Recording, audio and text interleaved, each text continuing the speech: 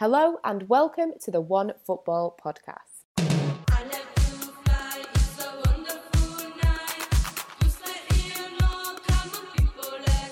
We are back with the Women's Football podcast, and my guests today are Manchester United Women's Supporters Club founder Natalie Burrell. Nat, how are things? Yeah, doing good. I'm excited for the podcast today. Yeah, I bet you are, definitely. And another person that should be pretty excited for this podcast is, of course, our own Lewis Ambrose. He is back. How is life, Lewis? It's all right. It's been worse. It's been worse. Well, that's good then. That's good. We're on a positive already.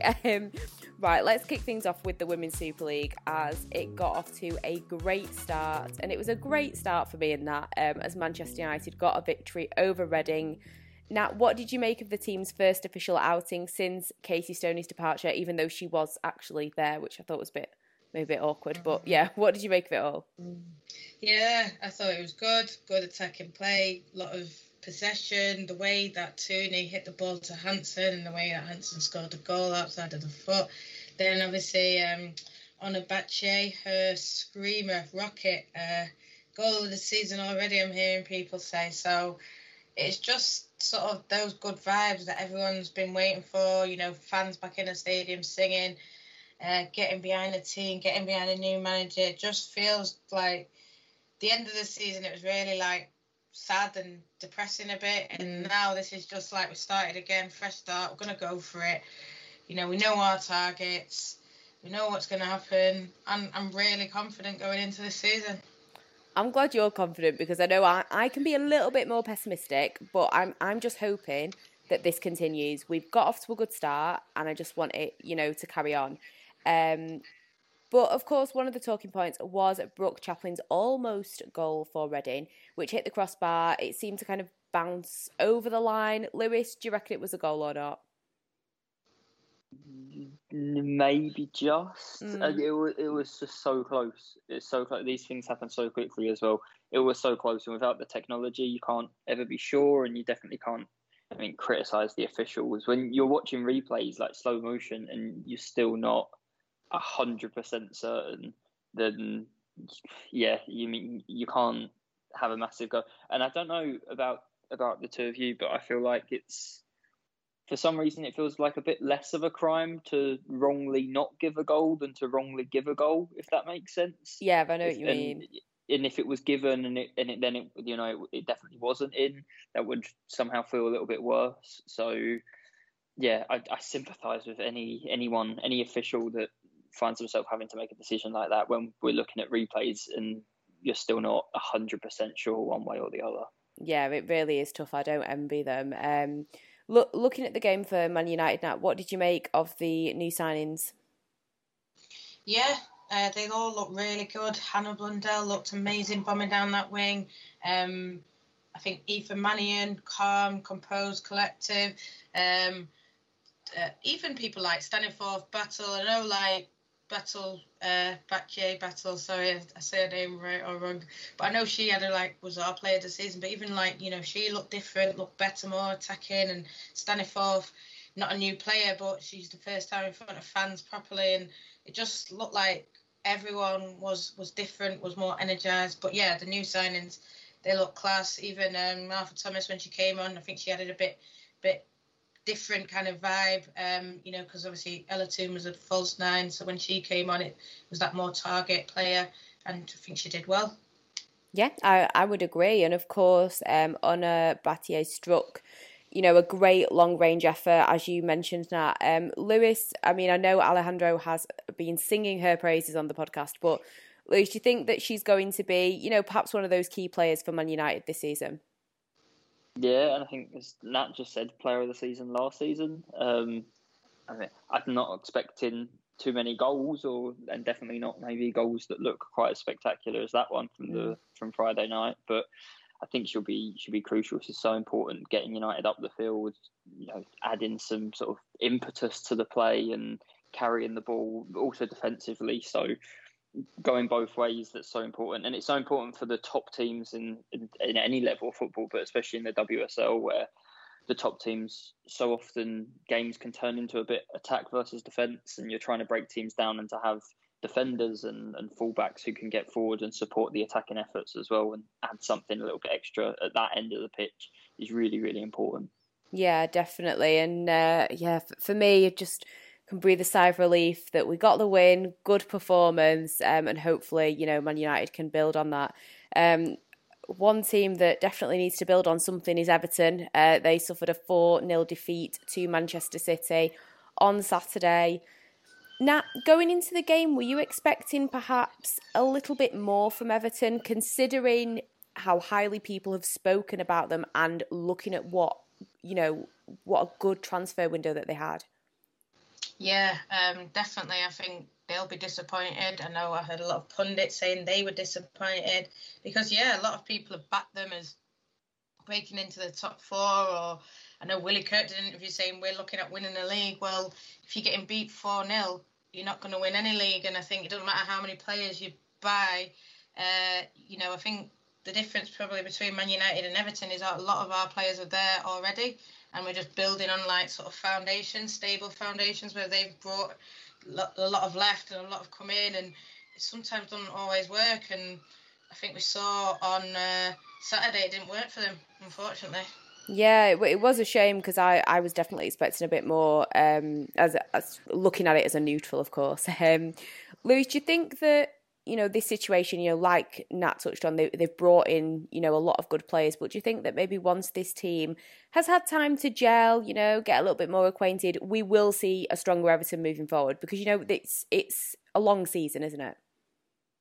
It is a long season, and I do think we'll see a better Everton going forward, and it takes time for players to gel and to settle and get used to each other and that sort of thing. But I do also think those calls for them, winning the league is another step completely. Even those calls to join the top 4 or break into the top 3 in the Champions League places, especially this season, I think it's just too soon. I think that gap is such a big gap to those teams at the top of the league that, it's nice. It's really great to see teams having that ambition and having the funding as well to make a move like that and want to be able to break into those positions in the league. But I just think the gap is way too big for Everton to just turn around and do it all over the course of one summer. They were definitely the best team and the best placed team to challenge those 4 teams that finished above them last season. They were definitely the 5th best team in the league last season, but that gap is just huge. And to sort of overnight and with a few transfers hope that can just suddenly be the catalyst and it happens straight away, I think is a step too far or a bit too much to ask, and maybe a bit over ambitious. Yeah, I would probably agree. I think, like you say, great to see them, trying to make that step up. And I'm sure in time we will see them being a little bit more competitive, but in the league. But yeah, I think for now, just without sounding disrespectful, but for them to just kind of stay in their lane and just focus on improving even a little bit. It's baby steps, maybe perhaps. Meanwhile, looking at Manchester City, Nat, they did have a great game. Difficult question for you, but who was their standout player in your opinion? I think you've got to pick one. I'm sorry. Becky. I think Becky, for me. I think that goal that she scored, the way she just sort of ran with it, ran at their defence, she was causing Everton problems all the way through. Gold medalist, full of confidence, come back, bang, what a wonder goal. I'll pick 2. I've always rated Bunny Shaw. I think a lot of people maybe in the English league haven't heard of her, haven't seen her before, and I think she's going to be one to watch this season. But yeah, if I had to just pick one, which is more like me, it'll be Becky. She had a really good game. Yeah, I would agree, and I was really glad to see Shaw, get involved and get on the score sheet. For Manchester City after that performance against Real Madrid in that Champions League qualifier, unfortunately, as we are recording the second leg hasn't kicked off. But yeah, the first leg anyway, wasn't their best. There has been talk, we discussed it on the podcast last week, about maybe, there are rumours that they've not had the best pre-season, etc. They were missing a few players. Lewis, do you think all of that considered, this was, maybe a statement from the team to prove that they are well and truly up for the challenge of keeping up with, the likes of Chelsea, even Arsenal as well? Yeah, definitely. I think obviously that Real Madrid draw would have been a bit of a disappointment, but they're still, they're missing players. With players that were on the bench at the weekend, or Lucy Bronze not even involved at all. Chloe Kelly and Kira Walsh are out. So I think it's what we said with Everton as well. It takes time for new players. Bunny Shaw obviously came in and will be a massive relief or weight off her shoulders as a striker to score so early in her City career. And the same for Vicky Losada in midfield as well after coming back to the WSL. So it can take a bit of time for players to integrate, to get used to the way of playing and their new teammates. And, Losada, Shaw, Hayley Raso, I thought was quite impressive on her debut as well.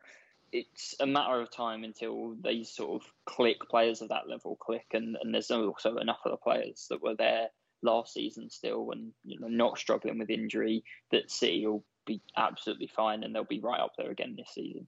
Yeah, I agree. I'm not too concerned about them.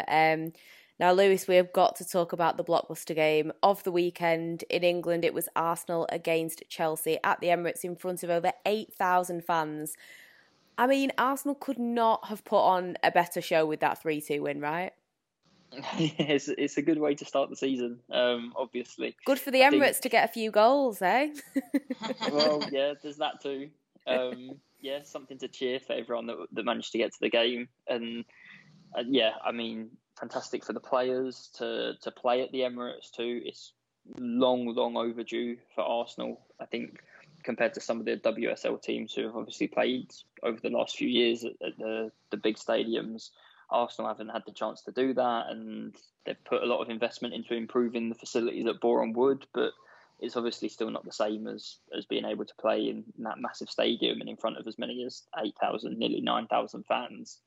And to, cap it all off by beating Chelsea for the first time for a few years as well, I think it was the main reason that Arsenal have finished third the last two seasons were the results against Chelsea and against Manchester City and against Manchester United at times as well.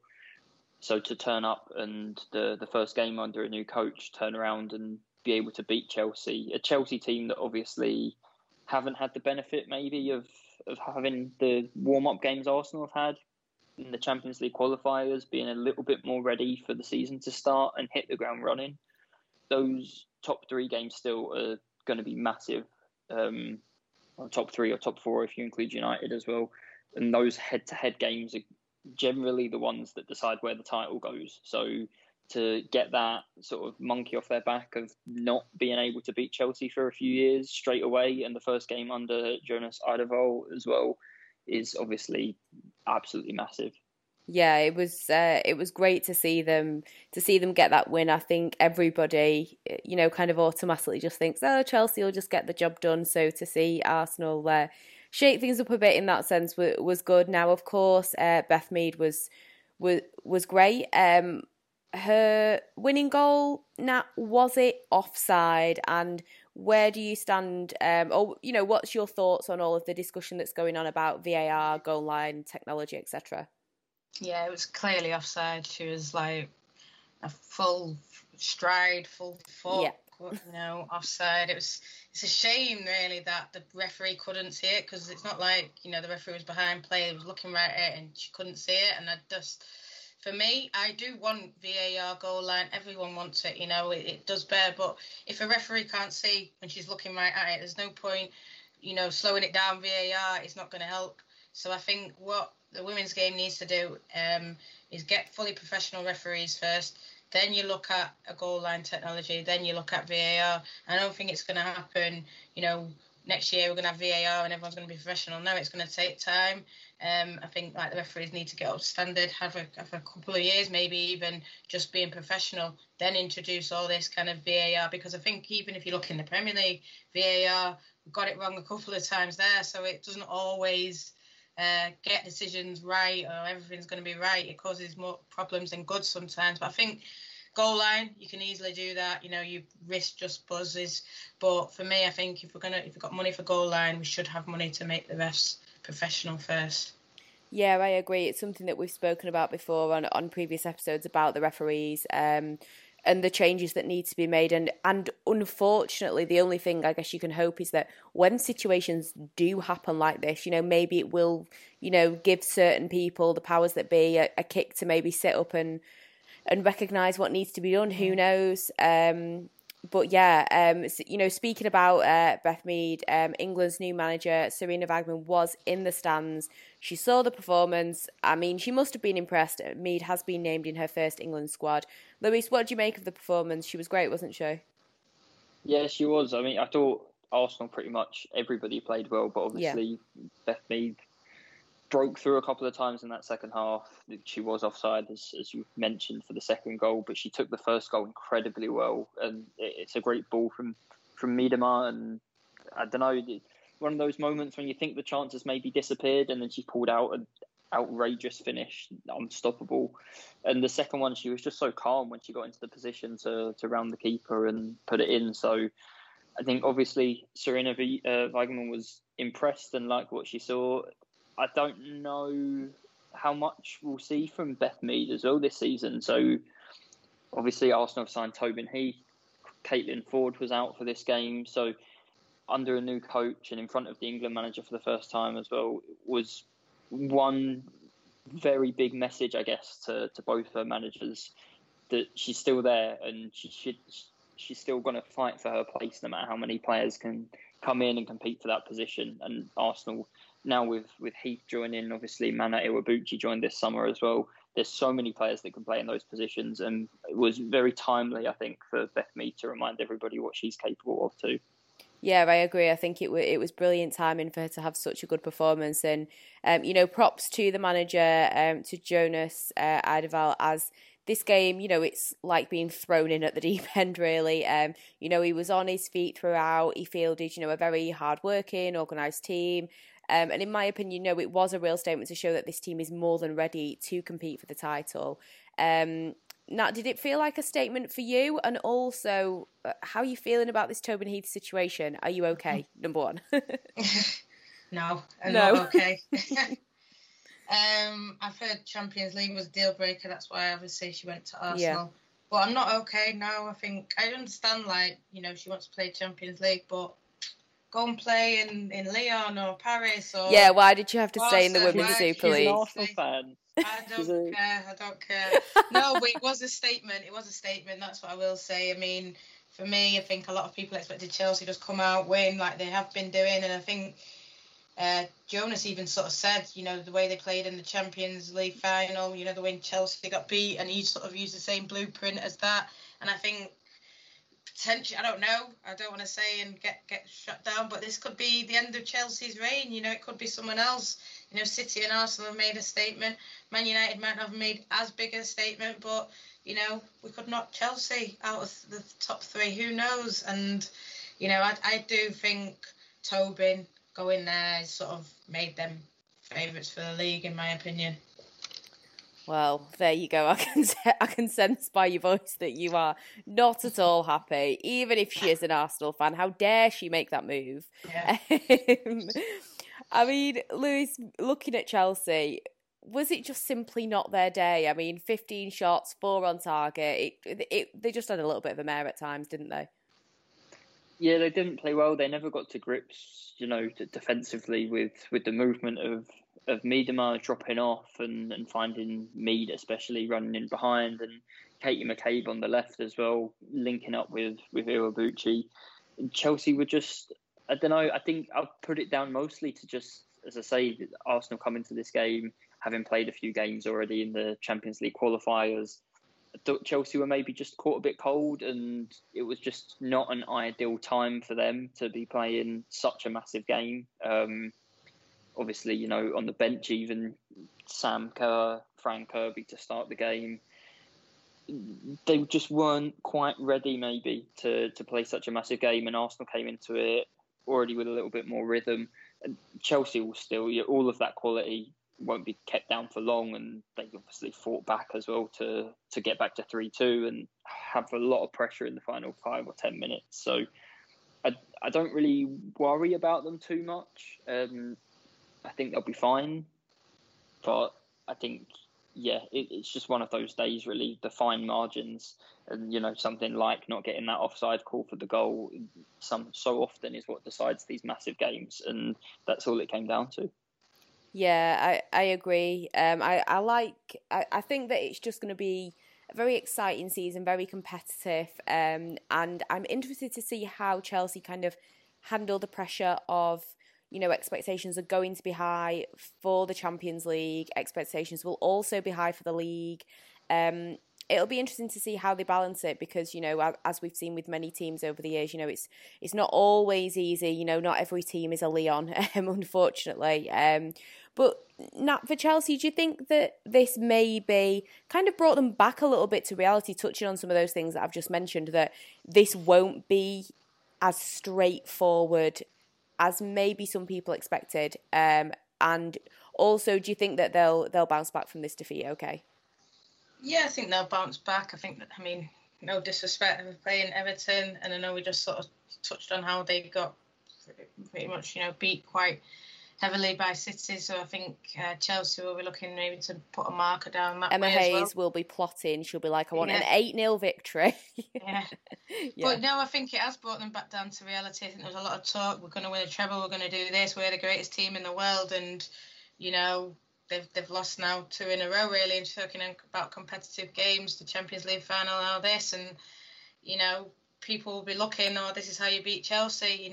There's talk that they should have signed full-back. They let us sign Hannah Blundell, and, I saw a lot of people moaning about that. And I'm not saying she would have been the answer and they would have won, but, that there's a lot of talk around getting them and running at the full-back. So who knows? Like you said, she'll be plotting, but it's going to be a tough one this season. I don't think it's going to be easy for anyone. Yeah. We touched previously about, talking about the England team that has been named by Wiegman. 16 members of the British Tokyo Olympics team are included. Manchester City trio Lucy Bronze, Kira Walsh, Ellie Roebuck all miss out through injury. Meanwhile, uncapped pair Esme Morgan and Katie Zellum, apologies on that one, are also included. Same question to both of you. Start with you, Lewis. What do you think of her squad? Are you excited to see what she does with this team? Looking at her track record, and are there any players that you're maybe excited to see in particular, or any names you're maybe disappointed didn't make the cut or anything? Yeah, I'm really looking forward to it, and I think anytime there's a new manager, it's always interesting to see, who they might favour, which players maybe haven't had chances before and are going to get chances now. We're going to see that with, we're going to see anyway, Leah Williamson in the team and possibly in midfield. As an Arsenal fan, I'm quite interested to see what she does with her, and Ebony Salmon as well. Now that she's moved across to the US, it'll be nice to see her development and see her play for the England team. And I think Emma Hayes pointed out too that Fran Kirby, we've never really had the best of Fran Kirby in an England shirt. Yeah. And now could be the perfect time after the way she performed last season for Chelsea. And with Sarina Wiegman coming in, I hope that we see sort of the best of Fran Kirby in an England shirt. That would be really, really exciting. Yeah, definitely. How about you, Nat? Yeah, I'm excited to see Ebony Salmon, and definitely excited to see a lot of those United girls called back up. I expected Ella Toon, but to see Zellum, Stanifor, Mary Earps back in, it's really good as a United fan. But obviously, Ebony, I'm someone who I've watched for quite a while, and now obviously, like Lewis said, she's out in America, she's scoring goals, so it's good that, her hard work is being recognised. But I was disappointed that Hannah Hampton didn't make the cut. I think she started the season really well. I think she made a good move to Villa. She was unlucky with the Leicester goal that she did concede, but other than that, I think she's a quality player, and I think she will be very, very disappointed she didn't make the Team GB, and now she's not made this first call up. She'll be thinking, what do I need to do? Yeah, hopefully this will, I don't know, maybe rather than being disappointed, maybe it will, inspire to, just carry on working hard, and hopefully, that will come. But yes, very excited to see what this England team are made of. I think, we're criticisms over the last manager, some of which I can completely understand. Talking about Phil Neville, obviously. So yeah, I'm excited to see. Again, no disrespect, but a more competent person at the helm, shall we say. Now, we'll head over to Spain now. I wish I was, but I'm not. But, next up, it was the first weekend of the Spanish League. Barcelona did what Barcelona do best. They got off to a great start with a 5-0 win over Granadilla Tenerife. Lewis, did it feel like, just another day at the office watching Barcelona? Nothing really too special about it. Another 5-0, great. Yeah, I guess you don't ask if Barcelona are going to win. You just sort of wonder how many they're going to win by, and that's pretty much it. And unlike Chelsea, obviously, who had a great season last season, had an immediate setback this season, it looks like Barcelona have just continued where they left off. So, yeah, I'd expect more of the same, I guess. Definitely. Now, can you believe it, everybody? It took them just over half an hour to score their first goal. Absolutely shambolic from Barcelona. But 4 minutes later, a second came, both from Bruna Vilamala. Now, she only became part of the first team squad in the summer of 2020. Nat, do you think the fact that she's, in this team of such talented players at just 19 years of age is a testament to her own talent and, how much Barcelona, as we all know, do believe in their youth, but, how much they believe in her? Yeah, definitely. And I think she was, even before that, like she was trying to build up play, create, laying balls off. They were unlucky to score. That'll be their setback, isn't it? The fact that it took so long. But long. Yeah, they'll be livid. When she did score, she looked like just slotted in, just like it was nothing. And yeah, she's going to be different class, isn't it? She's young and she's going to do so much, and she's playing already in a world class team. So just think of all the things she can learn and how she can develop in the future. Yes, very exciting to see, and also, a great announcement that I read about how at the youth system at Barcelona, the male players that obviously stay kind of on campus at La Masia, that now female players will be allowed to as well, unless I dreamt that, which I don't think I did. And, that's a great move from Barcelona, in acknowledging, their young female talent as well, that they will be able to, have access to the same things and everything. And it's great to see. Obviously, despite having the lead, as we say, this team continued to look for more goals. They found another 3 in the second half. One of the goal scorers was Alexia Putellas. She won the UEFA Women's Player of the Year award. Lewis, could she be a contender for the Ballon d'Or Féminine? Yeah, contender or even a front runner now, yeah. I would say. I think having won that UEFA award, she obviously goals, assists, brings everything. She's so creative. She's so great to watch. And you watch Barcelona and it takes a lot for a player to stand out, and you saw it in the Champions League last season. I also would say that there was no real standout player massively from the Olympics. To maybe, make their claim to win that. So, yeah, I would say she's right up there now. Yeah, and I mean, me personally, I think she's such a great player. It would be great to see her win it, and it will be interesting who's actually in the mix for that award. Their rivals Atletico Madrid also got off to a good start against Rayo Vallecano with a 5-0 win for them. We spoke on the podcast last week. Alejandro was talking about, Vallecano and some of the concerns over them this season. However, for Atletico, after, what you could say was maybe a stressful time last season, now it was good to, see them get off to a good start and get that win, right? Yeah, definitely. I think, that's what they would have wanted, laying the marker down. I think they had a really good transfer window as well, Atletico Madrid, and, a lot of their players getting on the score sheet, a nice win. That's what they need. That's just need to kick on now, and I'm sure they'll be aiming for top 3 Champions League again this season. Yeah, now, of course, they do face Real Madrid going into the second weekend of the season.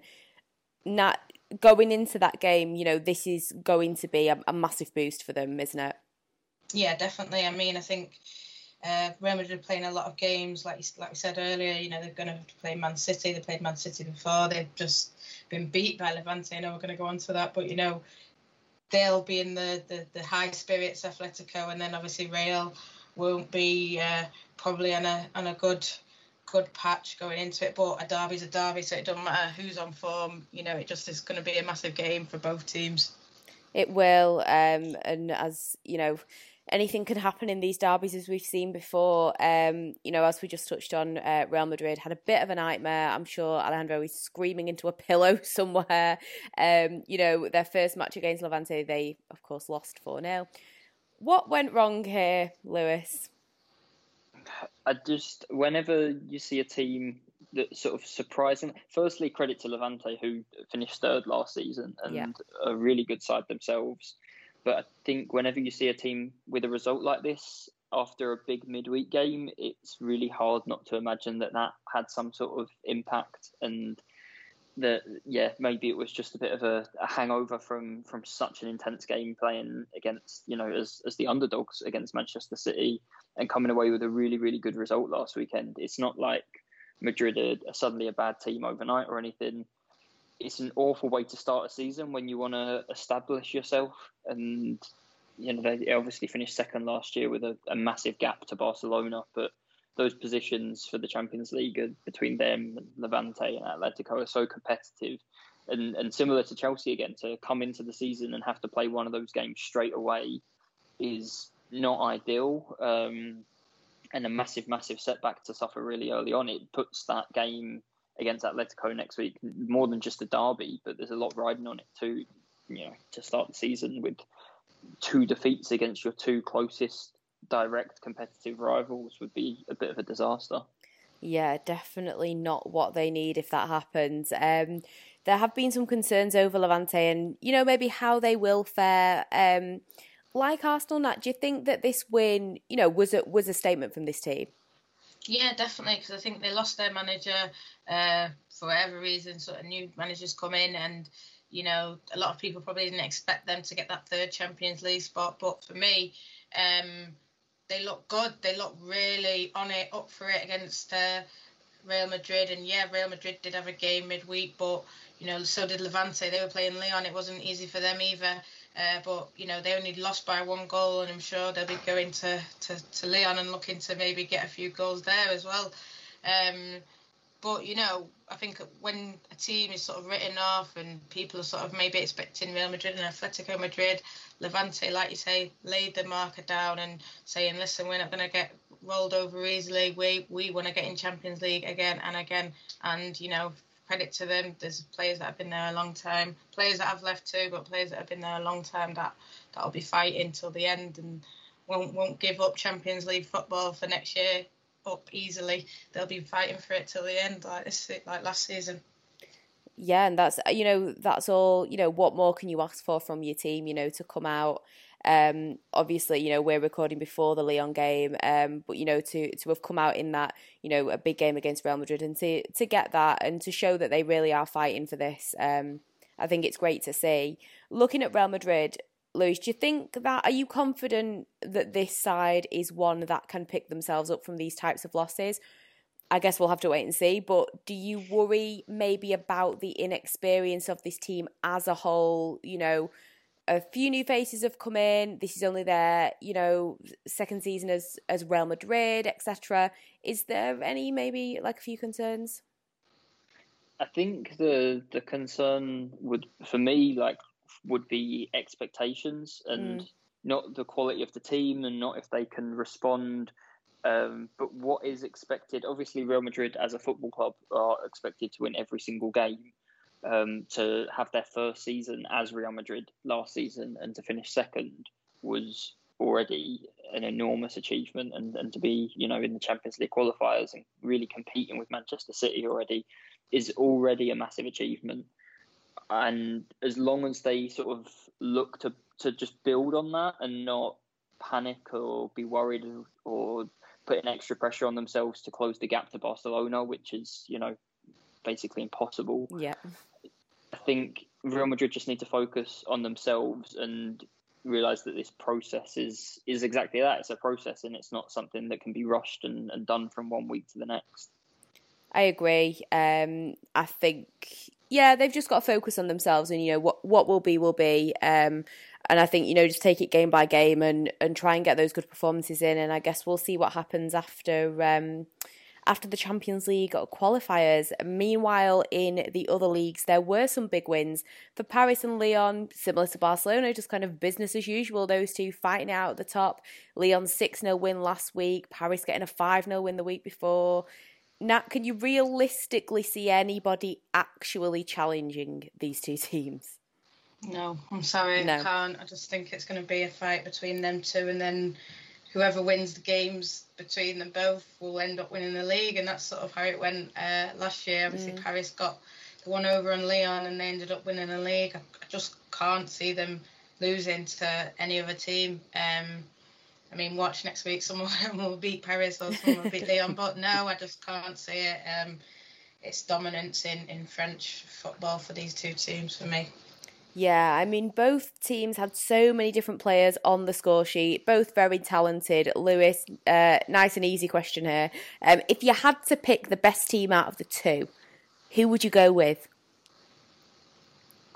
I think I'd still, just based on last season, the proximity of last season, I'd have to go for PSG, who obviously did win the league and really impressive in the Champions League as well last season. I think I would just about go for them. Lyon have had quite an interesting transfer window in response. They've obviously signed Daniela van der Donk from Arsenal, but they've also picked up a few of PSG's regulars, and Christiane Endler's the big one in goal. Whether or not that closes the gap between the two, and a gap, if that gap even really existed, and it was just small between the two of them, I don't know. But maybe it's a bit of a cop out, but just based on the fact that PSG won the title last season and we're only this season's just kicked off, then I would still say they're the team to beat if you had to pick one of them. Yeah, and I think it's been interesting to see how seriously Lyon have clearly taken the fact that they didn't win the league or the Champions League, the signings that they've made. But I would probably agree. But it's definitely going to be interesting. And I think it's going to be interesting over the next, couple of years, really, to see if any teams can, begin to maybe bridge that gap. And meanwhile, over in Germany, there's another gap to be bridged at times. It was the second match day of the season. Bayern Munich, Wolfsburg, Hoffenheim, Eintracht Frankfurt all now have 2 wins from 2. Last season, similar, to in France, there were only kind of 2 points between Bayern and Wolfsburg, and quite a gap with the rest of the table. Nat, a similar question, to before. Do you see this gap closing at all this season? I think it's going to be those two again. Yeah. I think it would probably be a bit tighter. Other teams have invested, but I can just see it being those two again. And to be honest, I can see potentially Wolfsburg getting their title back this time around. They look really good. So I don't know. Bayern, I'm sure Bayern fans will have be aggrieved by that and will tell me no, I'm wrong. But I can see Wolfsburg potentially winning the German league this year round. Yeah, talking about Wolfsburg, Liz, what did you make of Jill Roord's move to them? I think it's a good signing simply because when you compare them directly to Bayern, they probably just less often blew teams away last season, and obviously to be able to do that, you need multiple players in different positions, add in goals and add in not just chipping in here or there, but add in a goal every couple of games. And Jill Roord obviously did that with Arsenal and is capable of doing that. So I thought it was a good signing. I thought it was a really interesting signing for them. I don't know if I agree with Nat and if it'll be enough to close that gap. They've still got a few serious injuries with Alexandra Popp, Pauline Bremer, the obvious ones. So whether or not it'll be enough to make up the difference to Bayern, I don't know. I think Bayern now are also more obviously, sort of the team to beat in Germany. I think that power shift, that mantle has clearly gone to them from Wolfsburg. And maybe that like the lack of pressure or the reduction of pressure on Wolfsburg, maybe they find some sort of solace in that, and there's a little bit more space to prove people wrong in a way, and be the ones that can respond for once instead of just being the team that everybody's chasing. Yeah, definitely. I get where you're coming from. I mean, looking at, you know, some of the players in this league, Nicola Bieler, Leah Schuler, Clara Bull, Eva Peugeot, etc., there are some great goal scorers in this league. Nat, who have you got your eye on? Who were you expecting to make the biggest impact? Well, I saw a bit of Wolfsburg's first game, and I think it was Peugeot got 2 goals and got a rocket, so I'm expecting her. But I think also Leah Schuler, I know she's a really top goal scorer, so I think it's going to be interesting to see. I think it's going to be a bigger fight, just as big a fight for the Golden Boot as it is for the title. So it would be really interesting to see how many goals they do get. I mean, I think we've seen across Europe, like, goals are going up, goal scorers are scoring even more goals. So it's going to be really interesting to see that kind of fight for Golden Boot.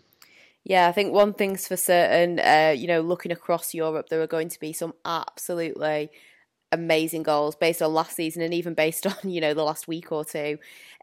Finally, you know, we'll head over to Italy. We've already had 2 match days with some great results. Now, talking about Inter Milan, last season we spoke about them quite a few times about how we maybe wanted to see them improve and move higher up that table from being, you know, kind of like stagnant in the middle. You know, the first 2 games are of course not concrete proof of how the season will go, let's face it, as they, you know, the games were against Napoli and Lazio. But Louis, do you think that that's at least a little bit encouraging, that maybe there is a chance that we will finally see this Inter Milan team, you know, improving a bit more? Yeah, and, you know, we talk so often about teams investing properly, and Inter have, as a club, you know, you see on the men's side, the players have sold this summer because they've got big financial issues. But the women's team, they have actually managed to sign a lot of players. I think that's promising, and that's a good sign. You know, and we need it, you know, as football fans. We need it for not just for each team to be strong, but also the competitiveness of the league. And I mean, you look at the way that Milan and Juventus in particular sort of ran away with things last season. We look at, we talked about PSG and Lyon and how it's going to be a matter of seeing who wins those head-to-head games, and it'll probably be the same again in a lot of countries. But the way to introduce more and more competitiveness is that more teams are investing properly. And, you know, it's not just Milan need to beat Juventus twice to have a chance of winning the league, but other teams are capable of taking points off of those 2 as well. That's what's going to make it more interesting. That's what's going to grow the game the most and stop, you know, the top 2 or 3 or 4 teams in each country having all of or most of the talent in the league. So I think just the fact they've made that number of signings this summer is really encouraging, and I hope that it's a sign of things to come, not just for Inter, but for, you know, women's football in Italy on the whole. 100% to see that, you know, another team in the mix would be great.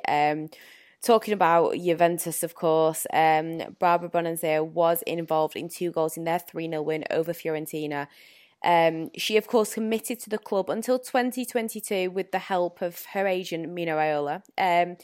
Nat, do you think that maybe, you know, because we've seen how good Juve are, you know, in the league, but do you think that perhaps success in Europe could be make or break regarding her future? Or do you feel like because she signed this extension until 2022, after that, she will probably be departing anyway?